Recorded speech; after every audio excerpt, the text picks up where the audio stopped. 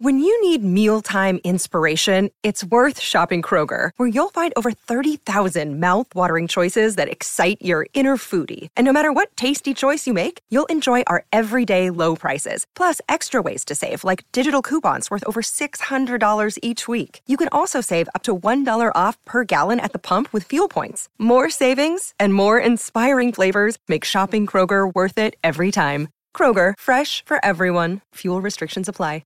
Palmerbet on the edge of the box. Oh, it's a straight-up screamer! Download our app today and enjoy straight-up screamers this FIFA World Cup with great odds, great promos and same-game multi at Palmerbet. Gamble responsibly. For Gamblers' Help, call 1-800-858-858. Carnival GUV and Toolmart, your complete tool centre. Proudly WA owned and operated for over 40 years. Yes, a very good afternoon, everyone. The bookend of the day, of course, been a lot of local content throughout your Monday here on SENWA. Starting off with Scotty and Goss in Brekkie this morning. Mornings with Mark Duffield. We've just finished with the run home. And here we are now with Sports Day. Great day for your company. And I'll tell you what, can things get any worse for the AFL post-AFL 2022 season with what's transpired today? The fact that the Victoria Police Sporting Integrity Intelligence Unit, in conjunction with the AFL, is investigating the release of voting tallies which resulted in Victoria Police arresting 4 people over the alleged illegal betting. Now, under investigation for suspicious betting, it all stems from activity from last year's or this year's Brownlow medal count. It's alleged that a person with knowledge of the voting tally of these matches distributed the information to a group of people known to them. That's a Victoria Police statement that was released. And today the AFL confirmed that one of the 4 people arrested in relation to the investigation was actually an umpire. And now the investigation is still ongoing to uncover how many matches had votes released with the size of the bets. And while Patrick Cripps claimed that nail-biting victory, now the investigation is said to be looking into spot betting rather than the overall winner. And we know that spot betting was an issue some years ago when there was an investigation into world cricket and illegal bookmakers coaxing people to get involved and looking at spot betting on individual balls being bowled and individual shots being played. So spot betting is not the overall finale to the Brownlow medal count, but basically just looking at, say, round 12 and predicting what's happening in that round in relation to the Brownlow medal. As I mentioned, and the name has been bandied around and reportedly it's been released, but there is an investigation, 4 people involved, and one has been confirmed is an umpire. Now, Dean Margetts, who had an enormous career based in Western Australia, an AFL umpire with distinction, just recently retired, actually was featured on the run home with Hayes and Mardo. Here's a snapshot on what he had to say about the Brownlow medal and how it's conducted in relation to the umpires and the voting process, and how could this could possibly happen. Mate, what was your initial reaction today when you first heard the news? It was unsettling is probably the biggest word that came to mind. It's something that in my 20 years as an AFL umpire we've never experienced, and it's a little bit like Fight Club. What's the one rule of Fight Club, guys? We never talk about Fight Club, and that's Brownlow medal for us. We do our job and we treat it very seriously, but it's one thing we never discuss. So for this to come out, it's a bit of a shock, and it's probably unsettled 34 field umpires today as well. Can you give us an understanding of the process? So the umpires get in a room and what happens from that point up until, obviously, the votes are read out?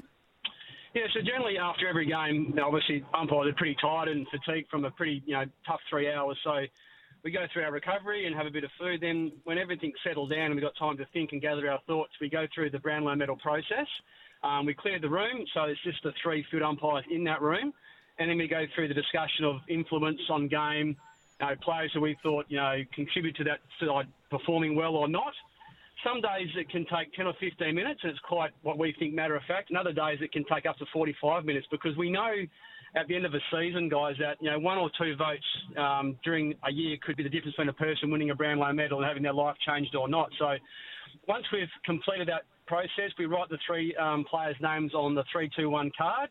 We all sign that card. We then seal it in an envelope, sign it again, and it gets put into a sealed plastic bag to be sent to the AFL and into a lockbox to obviously be seen on Brownlow medal night. And then, if I'm being honest with you guys, 20 minutes after I've left the ground, I'm more worried about the free kicks I may have made incorrectly or got right, and I couldn't even probably tell you who got the votes, the next day. So it is interesting to see how this might play out from that point of view.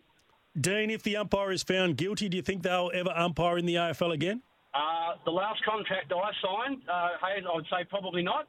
That's not to say everyone deserves a second chance, but they're pretty strong on that sort of stuff. And like I say, the contract we signed, it's pretty clear. So if you're going to go down that path and you don't get another opportunity, then you've only got yourself to blame, I guess. Yeah, interesting. Dean Margetts, he was on the run home earlier this afternoon with Hayes and Mardo, and he took us through the process. And there's clearly the umpire that's been implicated will never umpire in the AFL again.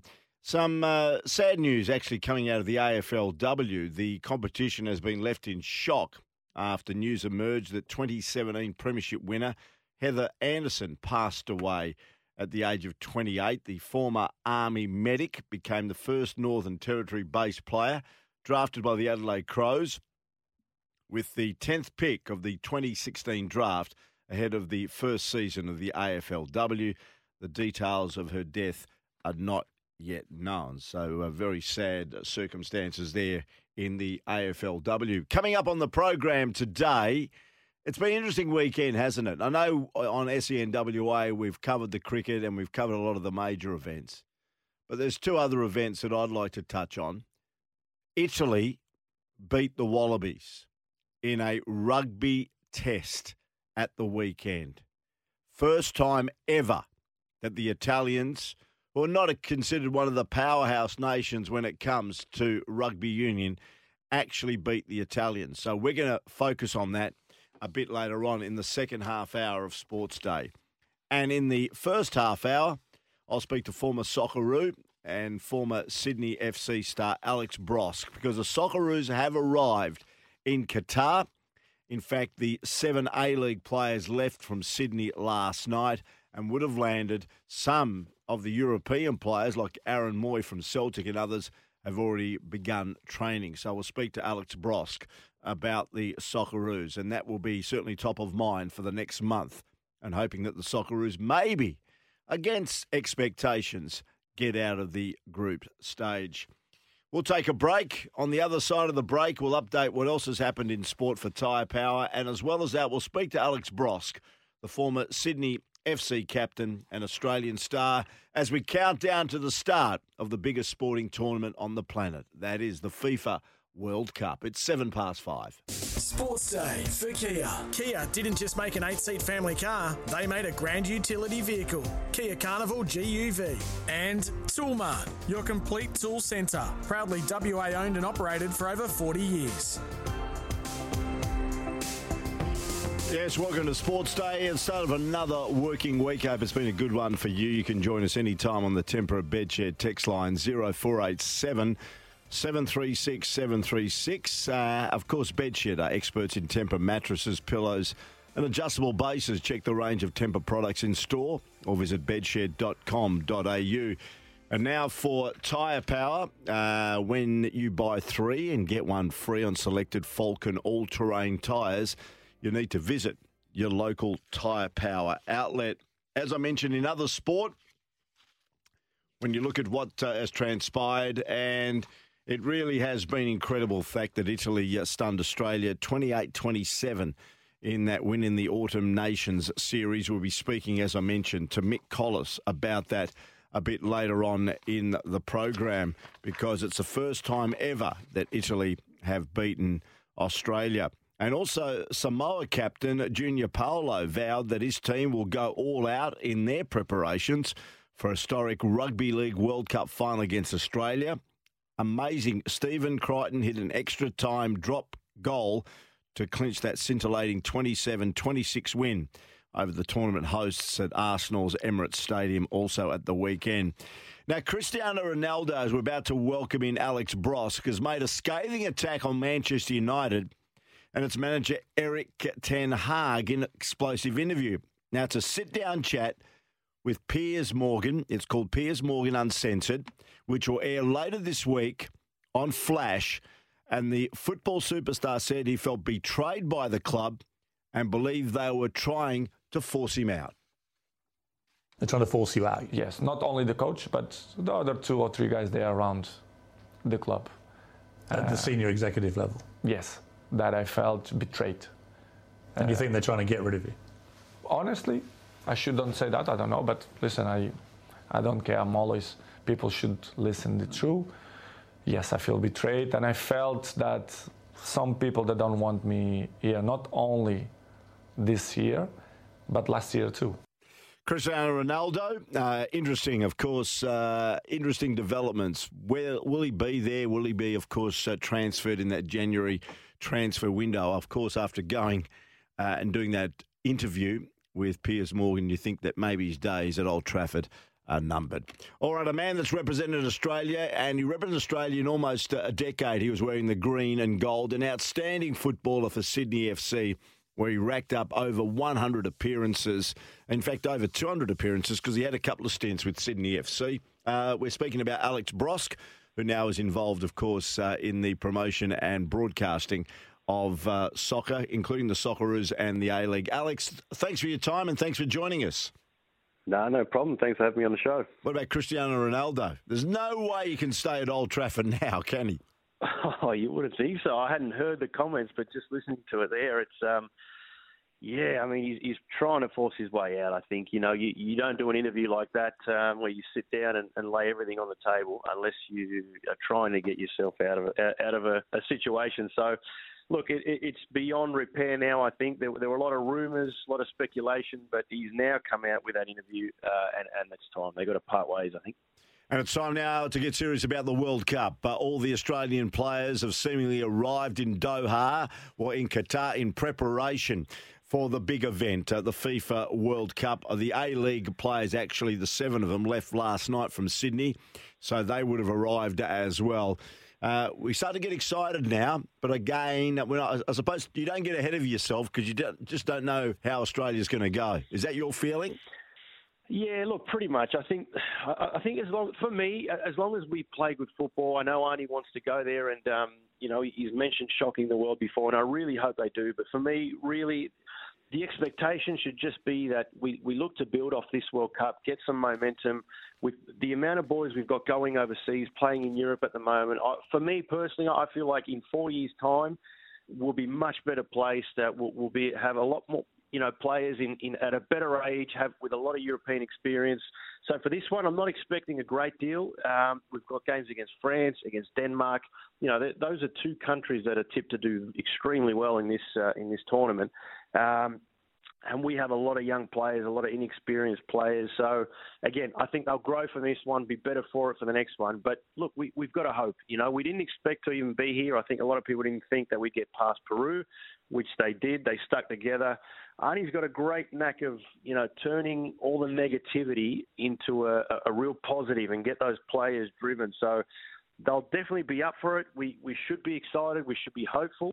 But we should also possibly be a little bit realistic and just hope that we play some good football and do Australia proud. Well, you know Arnie very well. Of course, he was at Sydney FC when you were a player. How will he handle this, do you think? Because it is the big event. The spotlight's on him and on the team. It doesn't get any bigger than this now. No, it doesn't. You know what? Looking at the footage of the players arriving, training already in Qatar, it's hard not to get excited. And that's just from me looking from the outside. I'd imagine the players would be, would have such a great feeling just being amongst that whole environment at the moment. So they'll be excited. They'll be up for it. It doesn't. These moments don't come along for the players often, if at all. You know, so they. Arnie's very aware of that. He'll be aware of making this special for them. But he'll also be very aware of everything that's being said back home, the fact that no one's really expecting all that much. and driving that into the players to shock everybody, to say, right, nobody believes in us. Let's go out there and prove everybody wrong. Arnie's great at doing that. He's great at getting that into his players.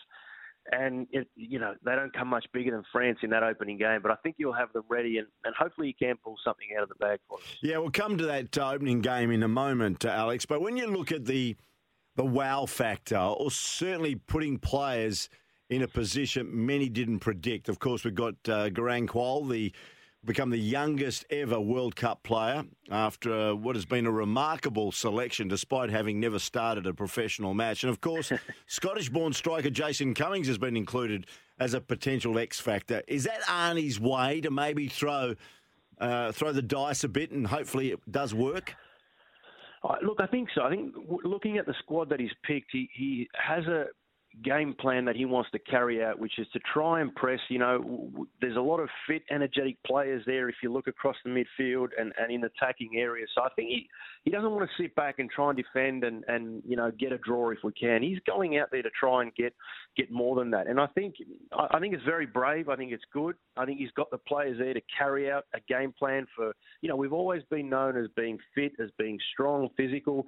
And I think he's picked the squad to do that, to try and get in the face and make France uncomfortable, make Denmark uncomfortable, like we did in the last World Cup. So Garang Kuol is that X factor. He's that excitement that you're right, he hasn't started a game, but every single time he's come off the bench for the Mariners, he's had an impact, and none more so than over the weekend where he scored 2 goals in the 20, 30 minutes he was on the pitch. So you can see already what that excitement of being and going to a World Cup has done for him.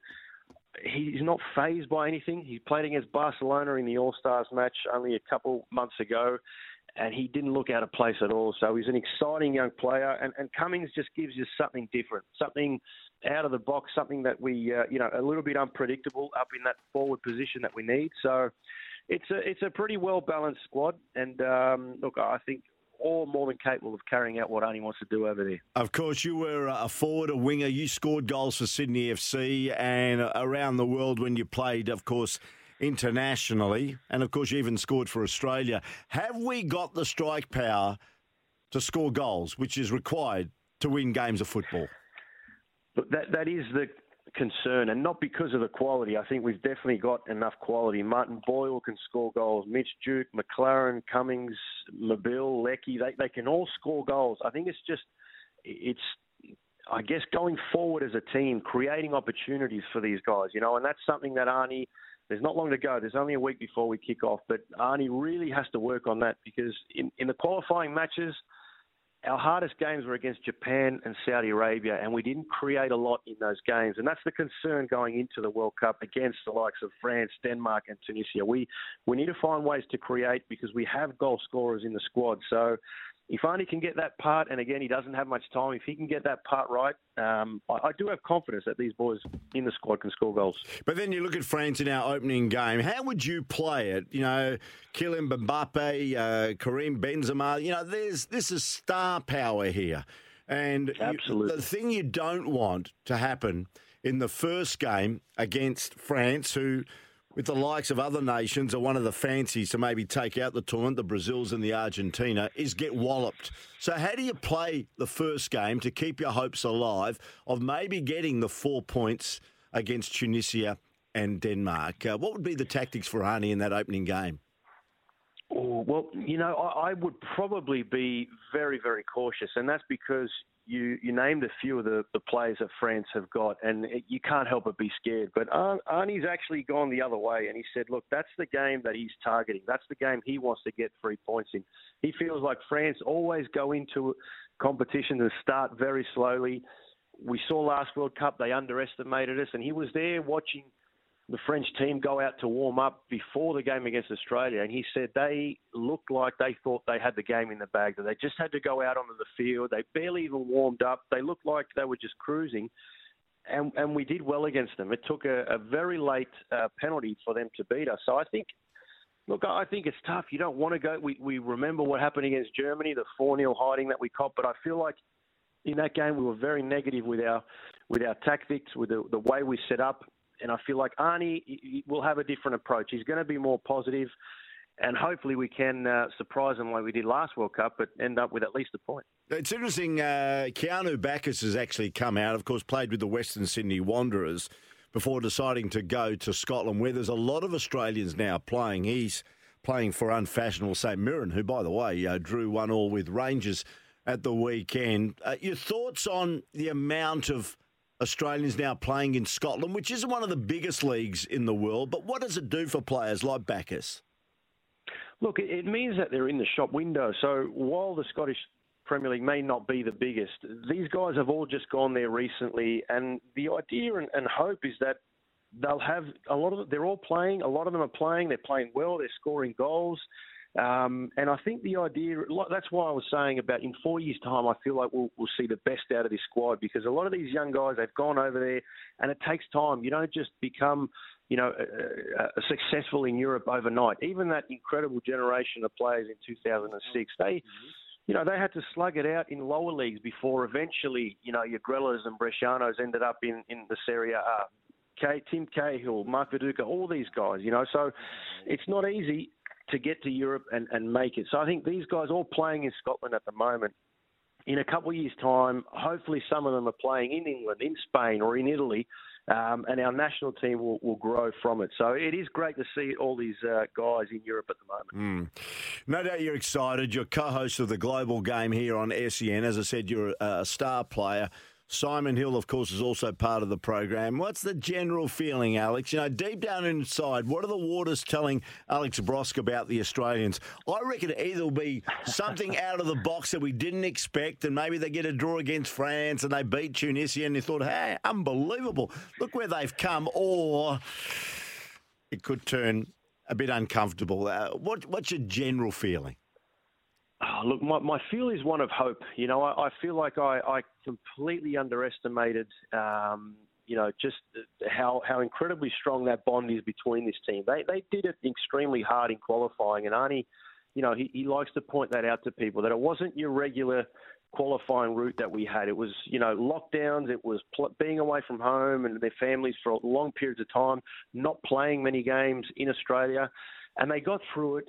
And I didn't expect them to get past Peru, and they did. So I feel like this team has a closeness that can bring something special out, that can bring something that we're probably not expecting and can't see yet. But you're right. I mean, if we can get a point out of France in that first game, anything can happen from there. I mean, the confidence out of getting a draw against one of the favourites to win the World Cup would be immense for this group of players. Tunisia's the next game, we could get a win there. And then all of a sudden we're going into that third game. Denmark are hopefully qualified and rest some players. And all of a sudden we're looking at potentially getting out of the group. So, look, it's just one of hope for me at the moment. I'm hopeful more than anything. Good on you, mate. Thanks for joining us. I love having a chat to you, Alex Brosk. And enjoy the World Cup. As you said, it's only a week away and it's so close. We can touch it now, and let's hope Australia really do provide an enormous entertainment for the faithful back here down under. Thanks for your time. No problem. Thank you. Good on you. Alex Brosk joining us. As I mentioned, Australia's first game is on Saturday of the first week. They play France. And I think the kickoff is around about 6 o'clock Perth time, but just check your guides for that. SBS, of course, from a television point of view, are covering it. But when it comes to radio, it is the Sports Entertainment Network, SEN, that have got the radio rights. And we'll be broadcasting every single game of the tournament. Every single game. So it's going to be a huge coverage, and looking forward to being part of the broadcast team. We'll take a break. It's 5:20. And this is Drive with Peter Vlahos. In fact, it's also Sports Day, driving you home. Show your support for Maccabi Day, by the way, by purchasing a pair of silly socks from Macca's for only $5. Now, the money raised will go towards Ronald McDonald House Charities as they continue to help seriously ill or injured children and their families. Take that on board and support the cause. The Tempera Bedshed text line 0487 736 736. Sports Day for Kia. Kia didn't just make an 8-seat family car, they made a grand utility vehicle. Kia Carnival GUV. And Toolmart, your complete tool centre. Proudly WA owned and operated for over 40 years.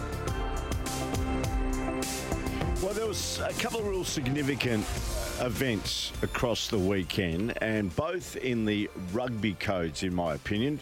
Firstly, in rugby league, we saw Samoa beat England to get through to the Rugby League World Cup final next weekend against Australia, who will start hot favourites. But still, Samoa are in the final, ahead of the likes of England and co., which is an incredible performance. New Zealand, just to name another nation that was expected to be in the firing line. And the other one is that Italy stunned Australia with a 28-27 win in the Autumn Nations Series. Now, it's their first ever win over the Wallabies and a landmark win for that country against one of the rugby's real heavy hitters. And I thought, we can't let this just simply be swept aside. We need to talk about it because there is a World Cup coming up, and some are saying now that rugby and the Wallabies have got no hope whatsoever in getting anywhere close enough to maybe win the World Cup next year, maybe looking now at 4 years down the track. When we talk rugby, I invite this gentleman on because he knows the sport better than most. Mick Collis, thanks for your time. Pete, always a pleasure. And, mate, there is so much to talk about with you. And I want to start with the Rugby League with that great win by Samoa, as you mentioned. And it's funny, Samoa's coached by a guy called Matt Parrish. And Matt is a former rugby player, played for Eastwood in Sydney. He was one of my best mates at school, so I've known Matt for a long time. Right. And it's funny because last year the players signed a letter saying that they didn't want Matt to coach Samoa. They wanted the Johns brothers, Andrew and Matthew Johns and Sonny Bill Williams, to take over and coach Samoa. And that letter's gone to the King of Samoa, and the King of Samoa said, no, I want to keep Matt in charge. And their first game at this World Cup against England, they got beat by 60 points to 6. And everyone said, Matt Parrish has got to go, Matt's got to go. And now, somehow they've turned it around. And, Samoa now into the final, World Cup final. They'd never made a semi-final before. And now that little tiny nation is a Rugby League World Cup final. So it's a fantastic moment for that country, and very happy for Matt, obviously, as well. Yeah, no, it's a fantastic story. The biggest game in Samoan history is coming up against the Australians. What if they beat Australia, the Kangaroos? That'll be something else. Let's hope it's a close Rugby League World Cup final. That's what we're hoping for. Yeah, I hope they didn't, because when I don't know, I just saw the end when it went to Golden Point in the semi-final, and they won it, and they celebrated like they'd won the World Cup. So I'm hoping that they've still got something left in the tank to come up against the Australians next week. But there's a heap of, I think there's about 5 Penrith players in that Samoan side that won the grand final in the NRL. So they won't be intimidated. They've played against those guys alongside them. So hopefully they'll put up a good contest. Yeah, no, it was a great story. What about the Italians? How the hell did this happen? Now to the misery part of the conversation. How did this happen, Mickey? Again, it goes into the history books. The Azzurri have never beaten the Wallabies, but they did it again in a close contest at the weekend. I know there was a few name players rested by David Rennie, but still. Yeah, mate, we were miles off. And that's the thing. That was the 19th time the Wallabies have played Italy. The average winning margin is 21 points that Australia's beaten Italy by, and we've gone around and lost by a point. And the Italians, they left 14 points on the field with missed kicks. So it shouldn't have even come down to that last, unfortunate the guy making his test debut to miss that kick. We shouldn't have even been in that situation. So it was an abysmal performance by the Wallabies, and there's a lot of finger pointing going on and a lot of talk about. Dave Rennie. We've spoken a couple of times. I don't particularly know if he's the answer or not, but he made 11 changes, 12. One guy, Nick Frost, got cooked, so 12 changes to a team from the test they played last week. So you're never going to get the cohesion. And some of the guys he left out Michael Hooper. Now, Hooper hasn't played all year. He said because it was 5 test matches in a row, which they only did for the money anyway, so that was purely just to try and raise some money. Hooper hasn't played all year. He doesn't need a rest.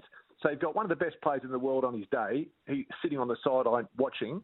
And I just think it was just I think they treated the Italians poorly. I think they thought that was the game that they were going to win on this tour. So let's just give the B guys a bit of a run.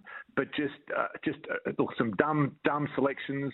And what he doesn't understand, he might be a genius, and we might come out and win the World Cup next year, and everyone will think, God, this was all part of the plan. But the way rugby in Australia is at the moment, you can't afford to put out a mediocre performance. When interest is waning as it is, you can't afford to put out a team that gets beaten by Italy. So anyone that's just hanging on by their fingernails as a supporter is now thinking, oh, no, mate, bugger this. I'm going to watch the league next week. I'm not even going to watch Australia play Ireland in the rugby. So we've got to win rugby matches. We can't be thinking this is all for a plan for 12 months' time, because there won't be any fans to watch in 12 months' time. It's interesting. I know Sterling Mortlock, the former World Cup captain, says, apart from being a train wreck loss to Italy, that they need to address, this is a national side, systemic discipline issues once and for all. Is there real discipline problems with some of the teams or some of the players within the team? Yeah, absolutely. I think we gave away 16 penalties to their 8, and we had a yellow card. And again, the yellow card by this Jake Gordon, the halfback, they're calling it was like a hip and shoulder. And in rugby, you can't take people out off the ball. And the number 10 for Italy was down the sideline, kicked it, and Jake Gordon took him out, knocked him into touch. So Jake Gordon has to spend 10 minutes in the bin. So all of a sudden your team's down to 14 men, and the Italians scored, about a minute or two after that. So it's just these little stupid mistakes that we continually make, and we make them. We might be on the attack and finally getting some momentum, and someone will do something stupid and give away a penalty, or we're defending and everyone's defending strongly, and someone will give away a dumb penalty and they'll kick the goal for the point. So it's these little things they do which take pressure off at the wrong time. And a lot of people are saying that's a coaching issue, and it could well be, but just the players have got to be better than that. They know the rules, and it's such a frustrating. I love the game and I love the Wallabies, but geez, they're making it tough at the moment to support them just because those simple errors that they do make, and again, not helped by the decision. So right at the very end, so a young kid, look, and again, our number 10 has been an issue since Bradman was a boy, basically. Yeah. You can't find a decent number 10. And there's this young kid, Noah Alessio. What, he's only 22, Mick? He's about 22? Yeah, he's about 22. And they thought he was going to be the next big thing, so they put all their eggs in one basket with him. They give him a couple of tests, and they won't play him against the All Blacks. They give him a couple of tests, they won't play him again. So he started this weekend. They didn't really like him. So they put on this young kid, Ben Donaldson, who was a very good number 10 from the Waratahs, put him on for the last 4 minutes in a close game. And then he's been the one, because Alessio was the kicker. Alessio's off, so this guy, Ben Donaldson's got to line up the kick. It's his first, 4 minutes in Test rugby, and he's missed the kick. So you think, God, why put a kid on for your debut with 4 minutes to go? Put him on at half time. Give him some time to actually get into the rhythm of the game. But Rennie, some of his selection things that he does. So that's what they're talking about now. At the moment, he is God. He's the sole selector and the coach. They're now talking about bringing in a selection panel of people to try and take some of that control off Dave Rennie, because at the moment the decisions that he is making, they're not working. It looks like, as you mentioned, they're going to play Ireland this week, and looks like they'll field their strongest possible side. So it means the likes, and they missed out, Captain James Slipper, Parecki, Hooper, Valentini, Foley, Kellaway, they'll all be included. So it'll be a far different looking team against the Irish, and I suppose they need to maybe win back a bit of credibility against the Irish. Yeah, but geez, they're making it tough. The Ireland are ranked number 1 in the world at the moment, so it's not going to be an easy run for them. And you just think about, if you're a part of that Wallaby team at the moment, I think morale. Look, they're on tour. They're playing for their country. They're with their mates. It doesn't get much better. But to think, I think the morale will be a little bit down, because there's a lot of negative media about that team. That team that actually lost on the weekend, they've now got that little bit of history of losing for the first time against Italy. So it would have been great if they were coming into this Ireland game on a high, but they're going to come in, they've always wanted to win, but now they've got that added level of desperation to win, just to try and win back the public. So it puts all this undue pressure on these players that I think they're going to start overthinking things now. Oh, should I be doing this? Should I be doing that? As opposed to just when you're in form and you're winning, you just play that natural game and things tend to work. The further you get down that hole, you start making more mistakes because you overthink everything. So they've just made it really hard for themselves now to come up against, and the Irish team, it's a good side, and they'll want to just put the hammer into the coffin of the Wallabies as well now. So it's really going to be tough. But look, we do have a good side, and you go back, we beat the French we got beat by a point against the French. We were never expected to get near them. Scotland, they should have beat us, but their kicker missed a similar penalty goal from the same spot to give us the win. So it's been 1 point all these Test matches so far. So, you know, with lady luck, we're 3 out of 3. But unfortunately, the way World Rugby is at the moment, it is pretty tight, and you can't afford to miss an opportunity, and we have on a couple of occasions. So, mate, I don't know. It's going to be tough for them this week, and then they've got Wales the weekend after that. So they've still got 2 tough matches on this tour. And the way they're going at the moment, you know, and Dave Rennie's record, I think it was in 2018 when Michael Cheika was in charge, they won 4 from 13, and his record was 30.8% as a coach. At the moment, if the Wallabies lose against Ireland, we go 4 wins from 14, and Dave Rennie's win rate goes down to 28%. Now, what code hangs on to a coach that's got a winning rate that low? And I'll tell you the answer, Pete. It's Rugby Australia. They're not going to sack them before the World Cup. So it's crazy at the moment. Mickey, before I let you go, we've had a text come through on the Tempera Bedshed text line 0487 736 736. Back to rugby league. And it says, hi, Peter. Mick, in the Wallabies and Kiwi game, why was an Australian umpire in a World Cup allowed to umpire that game? That's from Lisa. That was in the rugby league? Yeah, it would have been. It would have been because, I just think that I think we've got the best referees, and I think in a World Cup, I think there's all this talk about bias, but I think that these guys are professionals and they are the best in the world. And I think if you put a substandard referee up against in that sort of context, I think that creates more dramas and more risk of error than putting in someone who you might think is going to be biased. And I just don't think they will be. I think they're going to call it as they see. You know, you've got an Australian referee referees the Rugby League Grand Final, which is probably one of the best games that you'll see all year.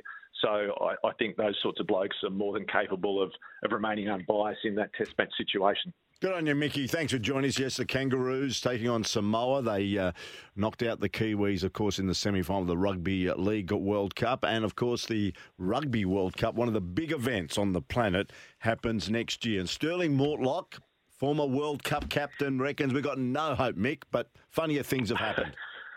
Mate, look, I'm going across there for, I'm leading a tour, if anyone wants to go on it, rugbyworldcuptour.com.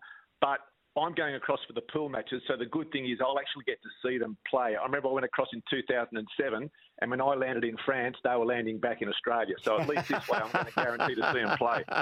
Good on you, mate. And you'll have a great group with you. Thanks for joining us. We'll keep in touch. Thanks, Tate. Good on you. Always a pleasure. Cheers, mate. All right, Mickey Collis, talking rugby league and rugby. As he said, when it comes to Samoa, one of his schoolmates now is the coach of the Samoan team. And wish him and, of course, the Samoan players all the best for their World Cup final match against the Kangaroos this weekend. It's 5:45. This is Sports Day with Peter Vlas, wherever you may be listening on SEN Track 657, SEN Spirit 621 in Bunbury in the southwest, SEN Goldfields at 1611 on DAB Plus Radio at SEN Peel or SEN WA on the SEN app. Great to have you on board. Of course, get behind the Perth Wildcats this season. If you'd like to see them in action and be up close and personal, happens at RAC Arena. Head to tickettech.com.au and get your tickets for whatever games still remain in this 2022-23 season at the Wildcats. It's 5:45. Sports Day for Kia. Kia didn't just make an 8-seat family car, they made a grand utility vehicle. Kia Carnival GUV. And Toolmart, your complete tool centre. Proudly WA owned and operated for over 40 years. Yes, Sports Day on this Monday with Peter Vlahos. Great to have you company. Congratulations to the WA cricket team. A big win today against South Australia early on day 4 of that Sheffield Shield match just across the Swan River from where we're broadcasting here at Optus Stadium at the Wacker. An innings and 28 runs. They dismissed South Australia for 117 in their second innings. Matthew Kelly actually had an absolute blinder with the ball, taking 9 wickets for the match. He took 5 in the first innings with South Australia dismissed for 299. Took 5 for 34 in the first innings and then returned at the crease to take 4 for 23 in the second innings to help rout the Redbacks for that total. He bowled 12 overs today, 6 maidens, 4 for 23. Lance Morris, who's been a great acquisition to the pace battery for WA, chimed in with 3 wickets today. and there were singles to Gannon and Rocacholi. So well done, WA, who in the first 4 Sheffield Shield games so far have won 3, and there's been 1 drawn game. So they've started exceptionally well. All right, let's have a look at Mornings with Mark Duffield, which is heard Monday, Tuesday and Wednesday between 8 and 10 here on SEN WA. Today he spoke to the brand new chairman, or the newly elected chairman, replacing Russell Gibbs, is Paul Fitzpatrick.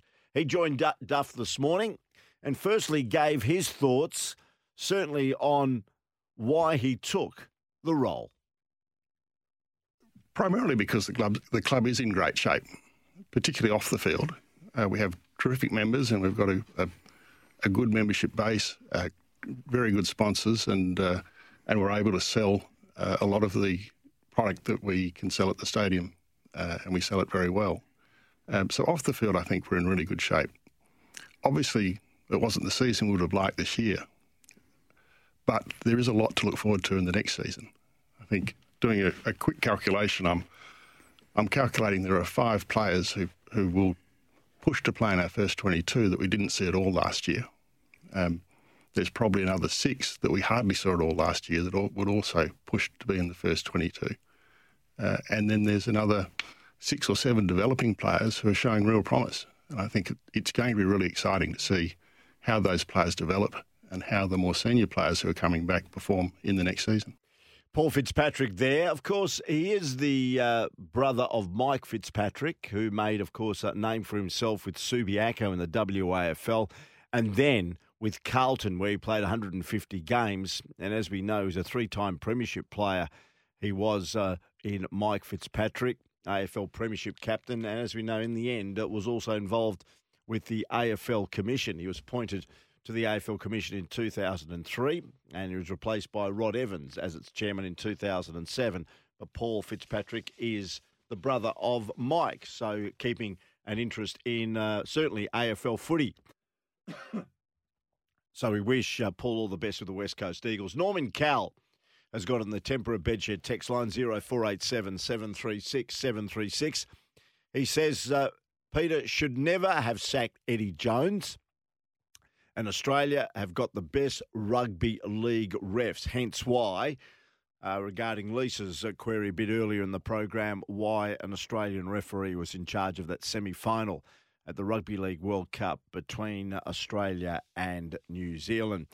Just some news that I can share with you. I believe the Perth Footy Club, as we know, haven't won a waffle premiership since 1977. There's a few changes and a few developments down there at the moment. I believe that Adrian Barrich, former Perth player and captain of the club, may be voted in as the new president of the Perth Footy Club.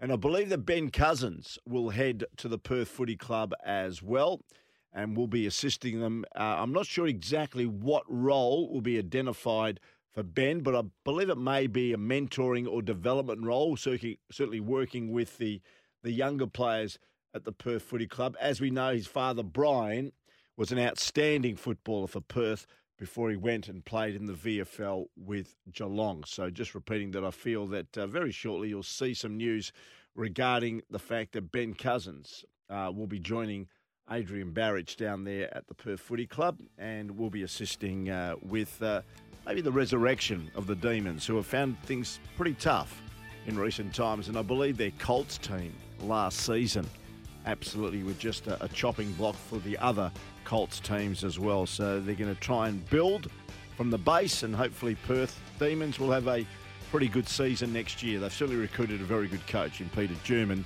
But certainly from an on-field point of view, I'm guaranteed you'll see an improvement with the Demons. Anyway, thanks for joining us on the program today. I'll be back tomorrow. We'll go into the vault tomorrow with some surprise. Stay tuned for that. That's from 5 o'clock tomorrow. Sports Day with Peter Vlaho. Thanks, Lee. Thanks, Jimmy. Have a great Monday night, everyone. I'll catch you tomorrow. Cheers. Want to witness the world's biggest football game? Head to iCanWin.com.au, predict Australia's score with a crystal ball, and it could be you and a friend at the FIFA World Cup Qatar 2022 semi-finals, all thanks to McDonald's. Maccas, together and loving it. TNCs apply.